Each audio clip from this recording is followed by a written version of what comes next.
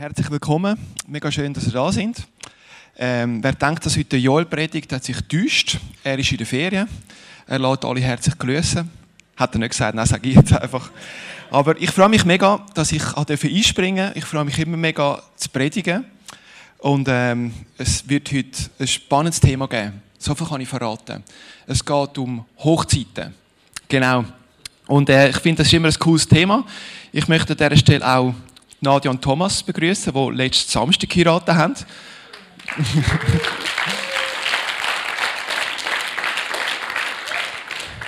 Genau, und schon wieder sind sie da, Hammer. Ich kann euch vertrauen, wie ich euch schon mit der Sprachnachricht geschrieben habe, es war ein mega schönes Fest gewesen. Und schön sind ihr da. Ich weiss gar nicht, wie gerne das haben, dass ihr jetzt so auf den Sockel gehoben werdet. Ich mache es einfach. Aber es war wirklich ein unschönes Fest gewesen. Inklusive Feuerwehr, inklusive mit dem Joel auf den Stühlen stehen und Schlager singen. Ein unvergessliches Hochzeit. Heute geht es auch um eine Hochzeit in der Predigt. Es geht um die Hochzeit von Kana. Ein bisschen die Bibelfester wissen, da ist irgendetwas mit Wein. Und zwar viel Wein. Genau. Und das ist so das Bild, oder? Und ich war am Montag an einer Geburtstagsparty von Steffi Small Group. Und da sind zwei Mädels gekommen. Und die eine hat gesagt, sie freuen sich mega auf die Predigt, weil sie haben gewusst, ich habe erzählt, was sie jetzt predigen wird.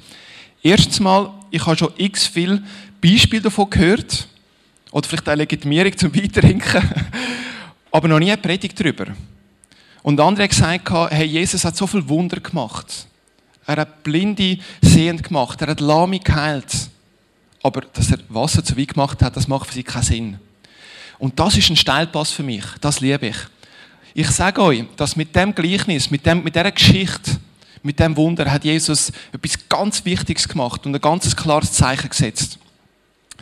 Ich möchte aber auch noch zwei Personen ehren, weil ich werde immer wieder eingeladen zu predigen, hier in der Zentralschweiz. Und es gibt zwei Jungs, die hören die Predigt zum 3. Mal. Genau, und das ist Gehorsam, oder? Das ist wirklich Gehorsam, oder? Sie sind da. Und zwar habe ich vor ein paar Monaten in der Schweiz eingeladen worden von einer Kirche, vor ein paar Wochen in Altdorf. Und ich finde die Predigt mega, mega cool, mega tief. Und darum bringen sie auch immer wieder, oder? Und die allermeisten haben sie noch nie gehört, vielleicht ein oder andere das 2. Mal, aber zwei Jungs, wie gesagt, hören sie zum 3. Mal innerhalb von 9 Monaten. Und darum möchte ich euch ein Red Bull schenken. Dani, Willi. Okay, alles gut. Genau. Also, ich könnte vielleicht ein Grundsatz werden, wer 3 Mal das Gleiche gehört, dass er das Geschenk bekommen von den Kindern, oder? Nein, cool sind da, obwohl sie ja gewusst haben, was auf sie zukommt. Ja. Und es geht um die Hochzeit. Und ich möchte die Geschichte mal lesen. Ich will das aufdritteln, wie mit diesen Sitzblöcken. Oder? Ich habe gewusst, dass es umgebaut worden ist, aber nicht genau gewusst, wie es aussieht. Und so, ich habe jetzt gedacht, extra wie es 3 Blöcke hat, möchte ich den längeren Text in 3 Blöcken vorlesen. Genau, oder 3 Drittel, könnte man ja sagen. Und ich fange doch einfach einmal an. Nein, genau, eine Geschichte habe ich vergessen. Und die Geschichte ist aber noch ziemlich cool, finde ich. Und meine Frau will mir da recht geben. Und zwar ist es etwas Lustiges, wo aber nachher wieder ein Zusammenhang mit dem Gesamtthema. Weil einfach nur eine lustige Geschichte, das kann jeder erzählen, oder? Für das habe ich nicht studiert, oder? Genau, ich habe Theologie studiert, ursprünglich. Muss man noch wissen. Und zwar, wir sind in der Ferien letzten Monat. Wir sind auf Kroatien gegangen, ins Land vom Vize-Weltmeister. Genau. Und ja, Zeichen setzen. Nein, und auf jeden Fall, wir sind am Abend noch sogar noch da gewesen, wir sind die Nacht durchgefahren und am Morgen um 3:30 ist so, kennt ihr, wenn zum Unglück das Pech dazukommt? Wer kennt das? Und wir sind unterwegs, morgen um 4 Uhr, hoch in Verona, Norditalien, und es schüttet runter, aber so richtig heftig. So weit, so gut, und plötzlich tönt das Auto komisch. Und ich habe gedacht, das ist Aquaplaning, weil es hat mega viel Wasser gehabt. Ich bin langsamer gefahren und es ist immer schlimmer geworden. Und mit Steffi nebendran so ein bisschen fahren, ich am Pannenstreifen, nein, bis zur nächsten Ausfahrt schaffe ich es dann schon, oder? Grind durch, oder? Und dann, es ist so verreckt worden, dass dann wirklich auch alle Anzeigen haben geleuchtet und dann eine Bremse, ABS hat es angezeigt, das ist kaputt, das war wirklich prekär gewesen. Und bin ich dann raus, Pannenstreifen, habe nur schnell, weil es so geschüttet hat, habe nur schon ein bisschen die Türen aufgemacht, weil ich das Gefühl hatte, irgendwo von links, irgendetwas links ist der Auspuff auch runtergefallen, sonst etwas. Und der Pneu hat ausgesehen wie ein Schmetterling. So, der Gummi war so offen gewesen, Pneu platzt. Und was machst du am Morgen, am 4 Uhr, im Ausland, in Italien, und hast eine Panne? Noch nie gehabt, mega Glück natürlich, das fahrst schon länger Auto. Und das ist wirklich ziemlich tricky, weil es ist ja nicht so, dass am Morgen um 4 Uhr, wenn du der Pannenhilfe anrufst, dass sie nach 10 Sekunden das Telefon abnehmen. Ist auch nicht so, dass nach 20 Minuten dort stehen und dich holen, bis sie mal herausgefunden haben, wo wir sind. Weil ich habe ja keine Kilometerbegrenzung gesehen. Es hat so runtergeleert, du hast nicht 10 Sekunden rausgehen. Und auf jeden Fall, irgendwann mal haben sie uns dann aufgeladen. Und in dieser Zeit, in dieser Stunde oder länger, wo wir im Auto gehockt sind, gewartet haben, bis irgendjemand da uns aus dem Seich rausholt, da fängt das Kopfkino an. Und das Kopfkino ist wichtig. Weil wenn wir heute über Gehorsam predigen, Gehorsam ist ein geistlicher Kampf. Und das ist etwas, was im Kopf stattfindet, was das Kopfkino ist. Und das ist sicher meine Frau als Vorbild. Sie ist eine, die ruhiger bleibt, zuversichtlicher bleibt. Und mich kann es so richtig nerven. Wieso ist das passiert? Und ich habe Blei gehabt, dann ist Pneu und die Garage ist doch in Italien, alles kompliziert und schwierig und so. Und ja, die Bremse hat auch etwas angezeigt, müssen wir es auch noch machen. Und wir müssen in die Schweiz zurückgehen, in eine gehörige Garage und Ferien. Ich hatte wirklich schon Blei gehabt, dass wir das Hotelzimmer, das wir schon gezahlt haben, abrichten würden. Was wir machen würden, wenn wir in der Schweiz bleiben würden. Wo wir hergehen würden. Ich bin so ein Zeug hineingekommen, so ein Kopfkino, weil ich nicht mehr vertraut habe in dem Moment von den Emotionen, von dem Tiefschlag irgendwo durch, dass es noch wirklich gut kommt. Das Kopfkino ist gerattert. Es ist zwar länger gegangen, aber es ist alles wunderbar gekommen. Wir sind an eine wunderbare Autogarage gekommen und mussten den Italienern ein Kränzchen widmen. Muss man auch mal sagen, oder? Und wir haben nachher eine wunderschöne Woche in Istria gehabt. Das ist eben Nordkroatien.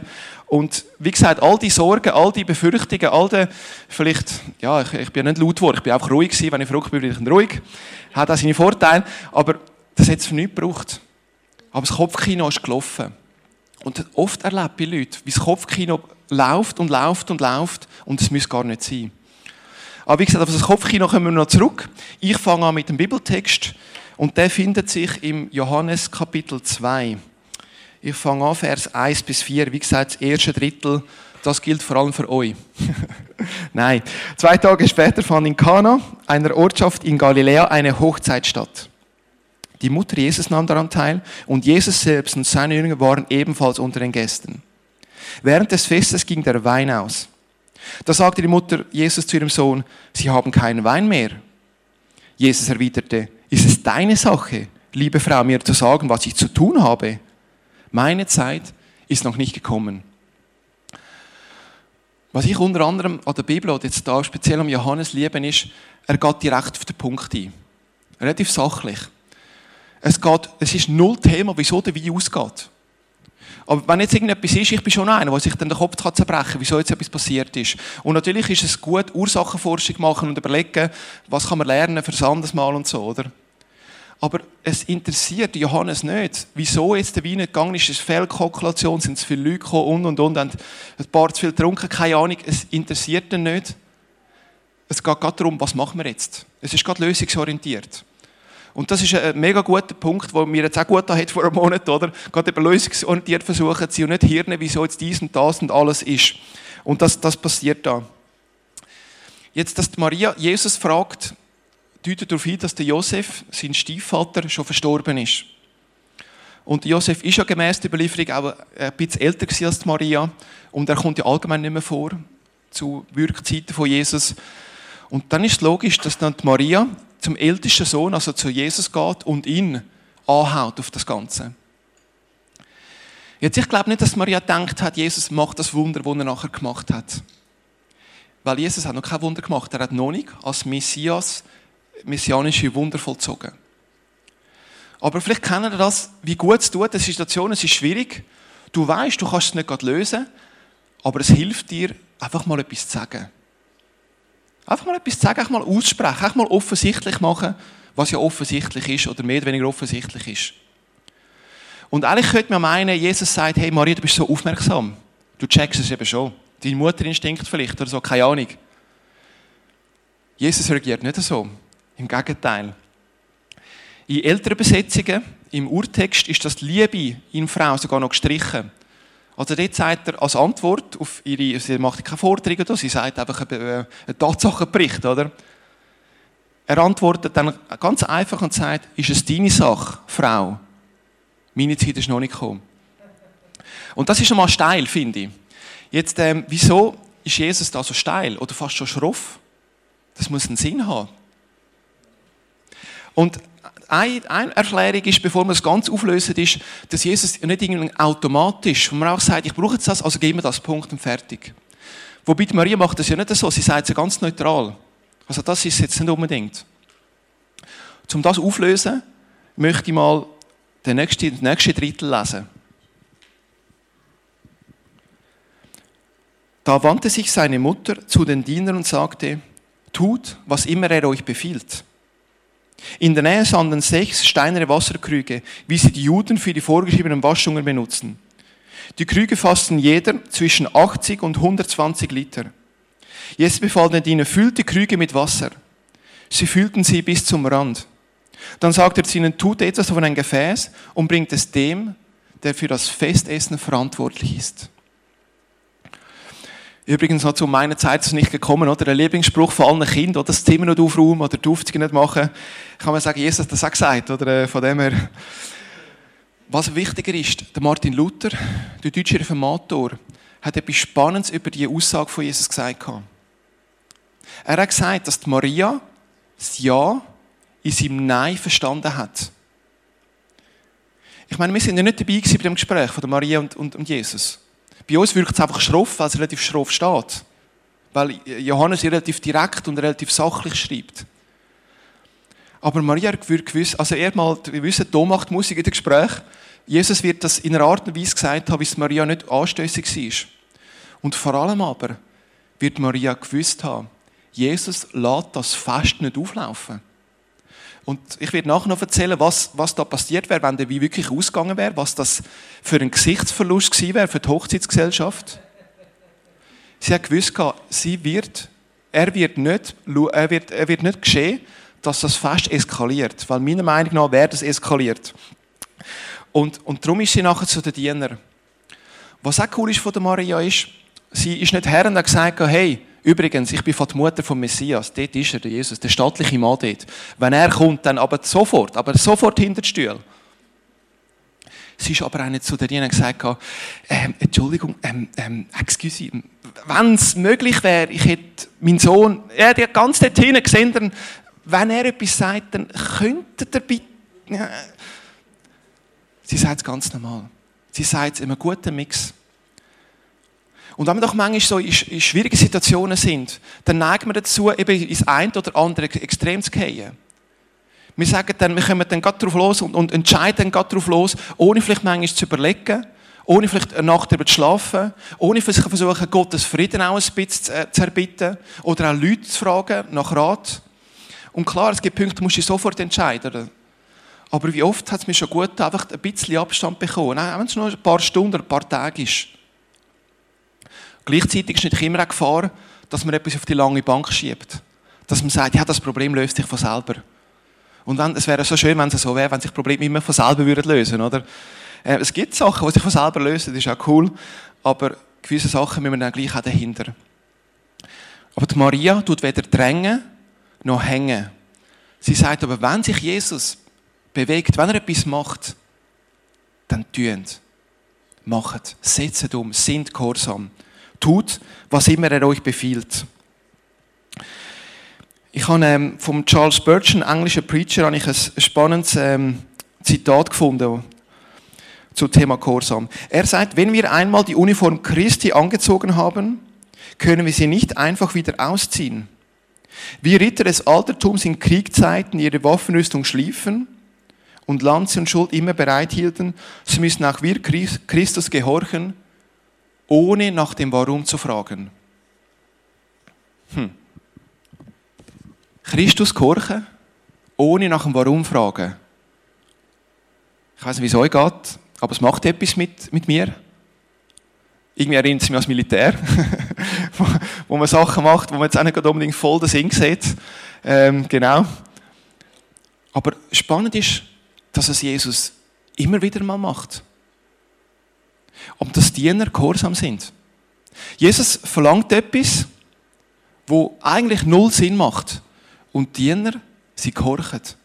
Und ich meine, ich könnte ja dir sagen, Jesus, wir brauchen einen Rioja. Wir brauchen einen Il Governo Nobile, einen guten Italiener, und das brauchen wir. Wasser haben wir zum Vergeuden. Aber sie sind gehorsam.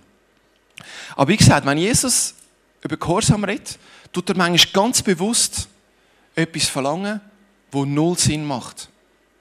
Nehmen wir das Beispiel an von der Speisung der 5000. 5000 Männer, dann noch Frauen und Kinder. Man nimmt an, dass 10.000 bis 15.000 Leute tätig sind. Und er sagt, hey, es ist langsam Essenszeit, los. Und die Jünger sagen, ja, wir haben 5 Brot, 2 Fisch. Ja, peinlich, aber das langt mal für uns. Nicht mal wahrscheinlich ganz, oder? Und Jesus sagt, ja, ist ja kein Problem, verteilt es. Und die Jünger so, ja, genau, verteilen wir es. Oder die Geschichte von Lazarus. Ein Freund von Jesus ist gestorben, schon 4 Tage. Jesus kommt. Die Leute im Dorf sind enttäuscht, auch verrückt auf Jesus, weil Jesus hätte schon früher kommen können. Und Jesus sagt, wo ist das Problem? Den Grabstein wegrollen, der kommt dann schon raus. Und die Jünger so, hey, nein, der ist 4 Tage tot, das wird peinlich, das stinkt und macht und tut. Die Leute sind jetzt schon aufgebracht. Das kannst du jetzt nicht bringen. Jesus sagt, rollt den Stein weg und ihr werdet es sehen. Es gibt ein Gehorchen, das wirklich einen Preis kostet, weil es gegen unseren Verstand ist. Weil es einen Preis kostet.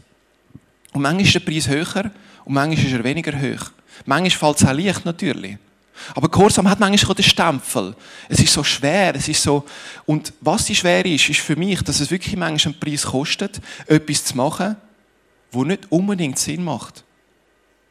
Wo man denkt, hey, ich würde auch lieber irgendwie anders machen, aber ich habe den Eindruck, das wäre jetzt wirklich gut. Ich war gestern auch mit der Frau am Sommerfest gewesen, wirklich ein wunderbarer Anlass. Und wir hatten dann auch eine Kollegin dabei gehabt.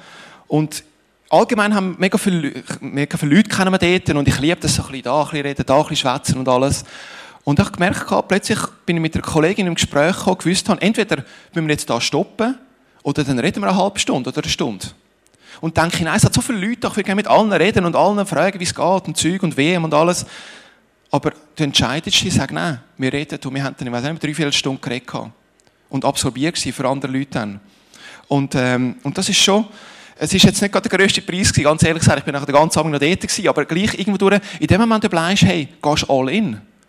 Und das war jetzt ein kleiner Preis gewesen. Aber sind wir bereit, einfach mal zu sagen, Gott, ich vertraue dir, ich mache diesen Schritt, obwohl es keinen Sinn macht, aber ich schaue, was du daraus machst. Man hört immer wieder Geschichten, wo Leute vom Heiligen Geist Impuls bekommen, auf eine Person zuzugehen. Und ich finde das stark, weil das ist nicht etwas, wo jetzt gerade mir so, wo ich mega gesprächig bin und so. Und plötzlich gibt es mega gute Kontakte. Und ich habe schon so viele gute Kontakte gehabt, wenn du irgendwie, was auch nicht, bist an der Kasse am Anstehen und plötzlich kommst du ins Gespräch und denkst, hey, wieso stehen wir einfach nur dort, irgendwie mit einem Latsch und alles und so. Man kann mit diesen Leuten reden, man kann ein Kompliment geben, man kann sie wertschätzen und das löst so viel aus.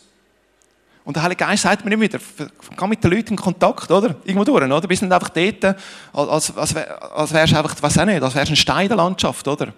Und einfach immer wieder den Punkt reingehen und sagen, hey, nein, ich will ein Teil sein.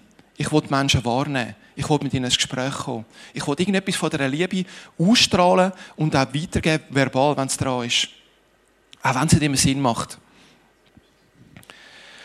Spannend ist auch, dass Jesus auffordert, die Krüge ganz zu füllen, ganz bis zum Rand. Da in der neuen Genfer Übersetzung wird es bei Jesus nicht speziell erwähnt, aber in den älteren Übersetzungen schon.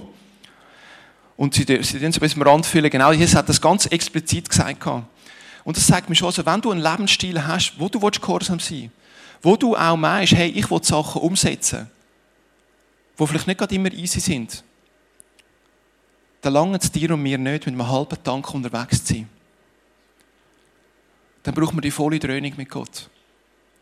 Also wenn wir irgendwo einen Punkt gemacht haben, dann brauchen wir eine ganze Vergebung. Wir brauchen eine ganze Reue. Wenn wir anbeten, braucht es ein ungeteiltes Herz. Wenn wir die Bibel lesen, lesen wir das Gesamte und nicht nur das, was wir cool finden, sondern die Sachen, die uns vielleicht ein bisschen am Anfang ein bisschen sperrig erscheinen und gehen dem nach, wie ist das gemeint? Wie ist der Kontext? Wieso sagt Jesus das? Wir brauchen einen vollen Tank, wenn wir einen Unterschied machen wollen, weil Gehorsam ein geistlicher Kampf ist. Und dass Jesus nachher die Reinigungsbehälter genommen hat, das als erster Linie ist ganz einfach. Es sind mit Abstand die grössten Behälter. Und Jesus hat ja, wie gesagt, nicht einfach ein kleines Fest gehabt. Ich kann mir immer vorstellen, die Stelle, das ist so ein kleines Fest. Oder ein kleines Fest, vielleicht ein Fest, so wie jetzt bei Baumels oder bei uns, 100 Leute am Abend, hast du ein paar Weinflaschen. Und Jesus hat ein paar Weinflaschen oder ein paar Liter Wein angemacht. Aber Jesus hat, wenn wir den Text durchschauen, hat er all die 600 Liter Wein gemacht. Also ein rechter Schübel, oder? Aber, und wenn man das Gefühl hat, das ist Legitimierung, um einfach zu sagen, wir brauchen viel Wein in den Kirchen, oder Hochzeiten. Die Hochzeiten sind mega gross gewesen. Also es sind mehrere hundert Leute zusammengekommen, über mehrere Tage verteilt. Das auf 600 Liter Wein auf so viele Leute, über mehrere Tage verteilt, das ist ja gleich nicht mehr so viel für jeden, oder?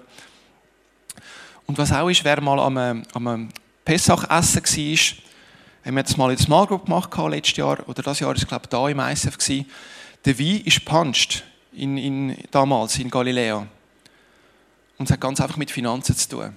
Das war eine arme Bevölkerung. Die haben den Wein zu 2/3 mit Wasser gepanscht, in der Regel. Und dann wird aus 3 Gläser Wein dann gleich noch 1 Glas, oder? Genau. Man kann sagen, ich habe 3 Gläser gehabt, das geht ja noch. Sag das mal dann beim Polizist, oder? Auf jeden Fall, wie gesagt, es hat sich sehr gut verteilt, weil immer so ein bisschen Kritik kommt, was macht da Jesus für wieso macht er so viel Wein? Das ist unverhältnismäßig. Das ist es eben nicht. Aber wie gesagt, er hat die grössten Behälter gebraucht, weil er viel Wein gebraucht hat. Aber hinter ihm ist eine ganz tiefe geistliche Wahrheit verborgen. Die Krüge war Reinigungswasser, wie sie vorgeschrieben sind im Alten Testament. Also mit dem Wasser haben wir sich gereinigt, wenn man vor Gott gekommen ist, aber auch vor die Menschen gekommen ist. Man hat sich immer ein Prozedere müssen, aussetzen und es macht auch Sinn. Es ist staubig, es ist heiß in Israel. Also, dass wir vor die Leute, die vor Gott kommen können, haben müssen wie parat sein, wir müssen gesäubert sein. Und das, mit dem Wasser haben sie wie können eben vor Gott und vor die Menschen anstehen. Es war ein Schutz gewesen. Jesus sagt jetzt aber, genau dort, wo jetzt vorher das Wasser war, wo vom Gesetz her obligatorisch war, kommt jetzt der Wein rein. Jetzt, und der Wein ist ja nichts anderes als ein Bild für Jesus Blut. Darum trinken wir Wein, oder eben natürlich je nachdem auch Traubensaft, als Sinnbild von Jesus, wo für uns am Kreuz verblühtet ist. Und damit sagt Jesus eigentlich schon mit dem allerersten Messias-Wunder, ganz bewusst glaube ich, sagt er, die Zeit vom Alten Testament, von der Krüge mit Wasser, das war es. Wir müssen uns nicht mehr ein mega Prozedere aussetzen, dies und das waschen. Also es war recht kompliziert. Die Juden haben das sehr viel, also bis heute natürlich, Prozedere gehabt. Wir können uns an dem Blut Jesus heben, das sinnbildlich ist von dem Wein. Und da sind wir gerechtfertigt. Da sind wir geliebt. Wir müssen nicht einen Katalog erfüllen, wie das üblich war. Wir können uns einfach an dem Christus festheben. Anstatt vom Wasser vom Gesetz ist der Wein von der Gnade gekommen. Und das hat Jesus mit dem allerersten Statement hineingegeben. Darum ist es nicht einfach irgendein Wunder, sondern ist es ein ganz klares messianisches Wunder. Aber es ist eben nicht nur ein krasses Wunder. Und jetzt komme ich zum Kopfkino. Ich habe mir überlegt, wenn jetzt bei uns der Wein ausgegangen wäre, wäre es etwas, wo der eine oder andere Ihnen sicher heute noch Sprüche machen würde. Ja, der Wein, Cereghetti, deine Planung, und keine Ahnung was. Und ich wäre es völlig gerechtfertigt. Das wäre peinlich gewesen. Es wäre mir peinlich gewesen, wenn der Wein bei unserer Hochzeit ausgegangen wäre. Aber es wäre etwas, wo abgesehen von ein paar Sprüchen kein Thema mehr wäre. Der Wein ausgegangen an einer Hochzeit, wo mehrere hundert Leute sind. Auslegen gehen sogar aus, dass bis zu 1000 Leute an diesem Fest sind. Der Wein geht raus. Das ist ein Gesichtsverlust par excellence. Wieso? Galiläa, Israel allgemein, ein Land, wo Gastfreundschaft so einen hohen Stellenwert hat. Wo Bewirtung so einen hohen Stellenwert hat. Und es gibt ja viele Länder. Wir sind einmal im Osteuropa gewesen. Wir sind dort gegangen, die dort das beste Essen anstellen. Und mir ist fast peinlich zu sagen, hey, macht doch etwas Einfaches. Wir haben ja so viel gutes Essen. Aber es ist für sie so selbstverständlich. Die wären enttäuscht, wenn sie uns einfach nur einen Teller Nudeln angestellt hätten. Die machen das beste Fleisch. Es ist sinnlos, mit ihnen zu diskutieren. Sie wollen es einfach machen. Es ist für sie logisch, es ist für sie selbstverständlich. Und so ist Galiläa sehr ähnlich tickt, wie dort in Osteuropa, wo sie uns das beste Fleisch angestellt haben. sie geben das Beste und sie geben in rauen Mengen. Das ist einfach so, da muss man nicht diskutieren. Und wenn der Wein einfach ausgeht, der Wein, der so wichtig ist in so einer Kultur, Hochzeit ist ja wie immer wichtig, irgendwo durch, oder? Das finde ich jetzt. Und auf jeden Fall, das ausgehen in einem Land, wo die Gastfreundschaft, wo die Bewirtung so einen hohen Stellenwert hat, das ist eine Blamage. Das ist eigentlich sogar ein Gesichtsverlust, wo man die ganze Zeit sagen würde, hey, euch ist das Wichtigste ausgegangen. Das, was uns so zentral ist, Bewirtung, dass sich jeder wohlfühlt, dass jeder von jedem genug hat. Das wäre ein Gesichtsverlust für die ganze Hochzeitsgesellschaft. Und nicht nur für die Brut und Bräutigam, sondern für die ganze Familie. Das waren recht grosse Clans. Das wäre wirklich ganz übel gewesen. Wir unterschätzen es eigentlich, was da passiert wäre, was da bis hin zu Ächtung, je nachdem. Weil das wirklich einfach ein No-Go ist. Aber jetzt mal überlegen, in dieser Situation, der Druck ist bei den Dienern, bei den Verantwortlichen, sie haben das Messer am Hals. Sie wissen, das darf nicht schieflaufen. Wir brauchen Wein. Die Hochzeit muss weiterlaufen. Wir können nicht einfach sagen, jetzt trinken wir halt Wasser. Ist auch gut, ist auch gesünder und alles, oder? In dieser Zeit kommt Jesus und sagt, 600 Liter Wasser füllen. Und da kommt Gehorsam ganz eine andere Bedeutung über. Ich meine, ich denke, sie haben sicher überlegt, ich könnte irgendwie das Dorf noch auftreiben, irgendwie da noch ein Liter, da noch ein Liter, da noch ein Schlauch, da noch ein Schlauch und irgendwie in diesem ganzen Zeug sagt Jesus eigentlich nichts anderes. Ich meine, 600 Liter Wasser musst du auch zuerst mal ein paar Leute haben, die das abfüllen, oder? Du verlierst Zeit, du verlierst Energie und die Leute fragen sich, wieso füllen sie Wasser ab, irgendwie, wo das noch mitbekommen. Und du hast den Druck, du bist als Diener, du bist Städte, du merkst vielleicht, dass die Ersten schon langsam sagen, hey, seit einer halben Stunde sagt er 5 Minuten kommt der Wein, wo ist jetzt der Wein? Du fängst an, wie die Verantwortlichen nervös werden, weil sie wissen, wir haben keine mehr. Und irgendwie, es haben noch so viele Leute und es kommen immer wieder neue Leute. Weißt du, das kommt und das geht an diesen Hochzeiten. In dieser ganzen Drucksituation, wo wir jeder überlegt, hey, was können wir machen? Wo hat es noch Wein? Wer kennt die noch? Was könnte man da noch tun? Sagt Jesus, füllt Wasser in die Fässer. Er sagt ja nicht einmal, nachher wird es Wein sein. Er sagt auch, füllt Wasser in die Fässer und fertig. Und ich finde die Diener so bewundernswert, die das einfach machen. Klar wissen wir nicht, was sie gesagt haben. Vielleicht der eine oder andere denkt, ja okay, dann mache ich es halt einfach. Ich bin ein Diener. Aber sie machen es und es macht null Sinn. Und sie haben das Messer am Hals, weil es wirklich ein Gesichtsverlust gewesen wäre. Und das ist etwas Wunderschönes. Und was jetzt noch die jüngeren Vorteile haben gegenüber den Dienern, ist, Gehorsam ist ein Kampf, aber er basiert auf Beziehungen. Das haben die Diener jetzt nicht gehabt. Das macht sie noch grösseren Gehorsam. Wir aber, wenn wir gehorchen, dann gehorchen wir unserem Gott. Unserem Gott, der uns so viel freigesetzt hat. Einem Gott, wo wir wissen, er liebt uns. Wir spüren es nicht immer gleich. Aber wir wissen, dass Gott uns liebt, dass er das Beste für uns will. Wir gehorchen nicht einfach in irgendeiner Diktatur oder einem Regime oder was. Wir gehorchen dem wunderbaren Gott. Und wenn er uns manchmal etwas verlangt, wo uns viel abverlangt, dann ist es wie, als würde er uns ein bisschen schupfen. Ins kalte Wasser manchmal, wenn wir uns nie hin bewegen. Das kenne ich von mir so gut. Wenn man immer sehr gerne in unseren logischen, verständlichen Bahnen bleibt. Und da ist ja nichts falsch dran. Aber manchmal, wie hat es mir schon gut getan, wenn ich in das kalte Wasser gehe? Weil es Gott noch gut meint. Weil Gott möchte, dass ich einen Schritt weiterkomme. Weil es über Beziehung geht. Weil ich dem Gott vertraue. Aber es ist jeden Tag wieder eine neue Entscheidung. Auch wenn ich einen guten Schritt gemacht habe, heisst es nicht, dass es das nächste Mal wieder von selber geht. Es ist jedes Mal wieder ein Fight, weil ich weiss, Gott, du bist gut. Der Werner de Boer, ein deutscher Theologe, hat über das noch auch ein gutes Zitat geschrieben. Er sagt, Gottes wunderbares Handeln macht den Menschen nicht passiv, im Gegenteil, sondern erwartet seinen Glauben nicht als Denkvorgang im Kopf, sondern als vertrauendes Gehorchen in der Praxis. Es ist nicht nur etwas, was in unserem Kopf abgeht, sondern eben in der Praxis geht. Ich möchte zum Schlusstext kommen, Vers 8 bis 11. Sie brachten dem Mann ein wenig von dem Wasser und er kostete davon. Es war zu Wein geworden. Er konnte sich nicht erklären, woher dieser Wein kam. Nur die Diener, die das Wasser gebracht hatten, wussten es. Er rief dem Bräutigam und sagte, jeder andere bietet seinen Gästen zuerst den besseren Wein an. Und wenn sie dann reichlich getrunken haben, den weniger guten. Du aber hast den besseren Wein bis zum Schluss zurückbehalten. Durch das, was Jesus in Kana in Galiläa tat, bewies er zum ersten Mal seine Macht. Er offenbart mit seinem Wunder seine Herrlichkeit und seine Jünger glaubten an ihn. Es ist spannend, dass der Tafelmajor von der Hochzeit die Qualität vom Wein so hervorhebt. Wenn Gott das Reich in die Welt einbricht, macht sie das oftmals mit einer beispiellosen Qualität. Darum ist bei uns am ISF Qualität so wichtig, oder? Nein, was anderes wirklich tiefes Beispiel ist, finde ich, er sagt, zuerst gibst du weniger gute Wein, gibst du bessere Wein und nachher kommt dann der weniger gute. Macht irgendwo menschlich Sinn noch Sinn. Ist eigentlich eine menschliche Eigenschaft. Man will sich in der Regel zuerst von einer guten Seite zeigen. Und erst nachher merkt man, irgendetwas ist ja schon nicht so ganz und da hast du noch Kämpfe und da hast du noch Sachen, da hast du Herausforderungen. Im Gottesreich ist es genau anders. Es ist am Anfang merkst du, hey, wenn ich ganze Sachen mache, hat das einen Preis.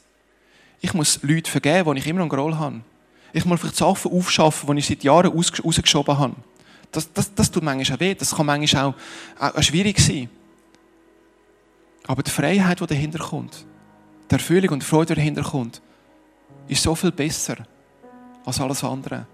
Es ist am Anfang weniger gut, schmerzhaft vielleicht, aber nachher ist es mega cool. Und das ist wieder die Spiegelverkehrte von Gottes Reich. Die Jünger ist das natürlich mega eingefahren. Und für sie war klar, sie hat von dort an geglaubt, dass er Messias ist. Sie haben es noch nicht vorher geglaubt, wo er predigt hat, wo er gelehrt hat. Vielleicht haben sie gedacht, er ist einfach mega gut. Aber mit diesem Wunder haben sie gewusst, er ist das, was er sagt. Er ist der Messias.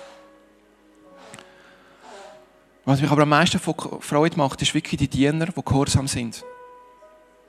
Ich meine, Jesus hätte keine Diener gebraucht. Er hätte einfach schnipsen und dann wäre in dem Wasser, das Reinigungswasser wäre auch zu Wein geworden, dass wir zu einem Guten. Jesus braucht dich und mich nicht, um sich reich zu bauen. Aber er will uns. Er will dich und mich.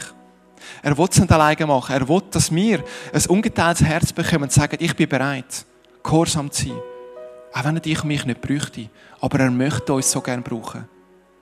Sind wir bereit, um von ihm gebraucht zu werden? Und das Coole ist, die Diener sind von der Gesellschaftsordnung weit unten gewesen. Bis heute irgendwo leider so ein bisschen zudienen, oder? Aber er hat genau sie wollen. Er hat nicht Maria, sie hat es initiiert, okay, aber sie hat nachher nichts mehr damit zu tun gehabt. Auch nicht die Jünger, auch nicht irgendwelche Schriftgelehrten oder sonst irgendwie wichtige Männer, Diener, Leute von der unteren Gesellschaftshierarchie. Sie sind die allerersten Zeugen von seinem allerersten Wunder gewesen. Also geben wir dieser Ausrede einfach keinen Raum mehr, um zu sagen, wer bin ich schon, um für den Gott einzustehen. Er will jeden brauchen von uns. Ich möchte noch beten.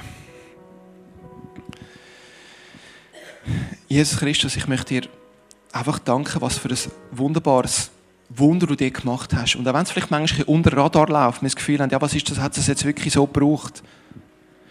Ich bin überzeugt, es ist so ein starkes Statement, einfach von dir zu sagen, das Wasser vom Gesetz ist Vergangenheit, die Wein von der Gnade ist Tatsache. Wir müssen nicht einen Katalog erfüllen, sondern wir können uns einfach an dir festheben, zu dir kommen, dir Ja sagen. Und dann sind wir safe, dann sind wir in diesem Frieden, in diesem Flow, in dem Göttlichen. Und ich bitte dich, wer immer auch in Gefahr ist, vielleicht noch in dem alten Fahrwasser, sprichwörtlich zu baden, dass man sich an dich festhebt. Und dass man dir festhebt, die Sachen, die voll Sinn machen, weil wir sollen unseren Kopf brauchen. Aber in gewissen Sachen willst du uns manchmal stupfen. Und ich bitte dich, dass wir den geistlichen Kampf einfach immer siegreicher sein. Dass wir nicht in das Kopfkino kommen, wie ich vor einem Monat hatte, wo ich wirklich, eigentlich ehrlich gesagt, ziemlich den Anschiss hatte und das Gefühl hatte, die Ferien, die kommen völlig bach ab. Und ich nicht wirklich zuversichtlich war, dass es noch gut kommt. Du hast mir aber das Bessere bewiesen. Dass wir das Kopfkino drehen können und sagen, Gott, ich verstehe es nicht ganz. Aber du bist ein guter Gott, ich liebe dich. Du hast mir schon so oft weitergeholfen. Du wirst es auch jetzt managen. Und dass wir da siegreich sein in den Gedanken und nachher in der Tat. Ich bitte dich, dass du mir und jedem Einzelnen hilfst, der da dran ist. Einfach in dem Gehorsam wachsen. Weil Gehorsam nicht ein schweres Wort ist, sondern ein starkes. Etwas, das uns weiterbringt. Etwas, das uns reifer macht. Etwas, das uns näher an dein Vaterherz anbindet. Bitte ich, dass du jeder Person nachgehst, dass du sie segnest und stärkst in all deinen Herausforderungen und dass dein Heiliger Geist sich immer mehr ausbreitet in unseren Herzen und in unseren Gedanken. Amen.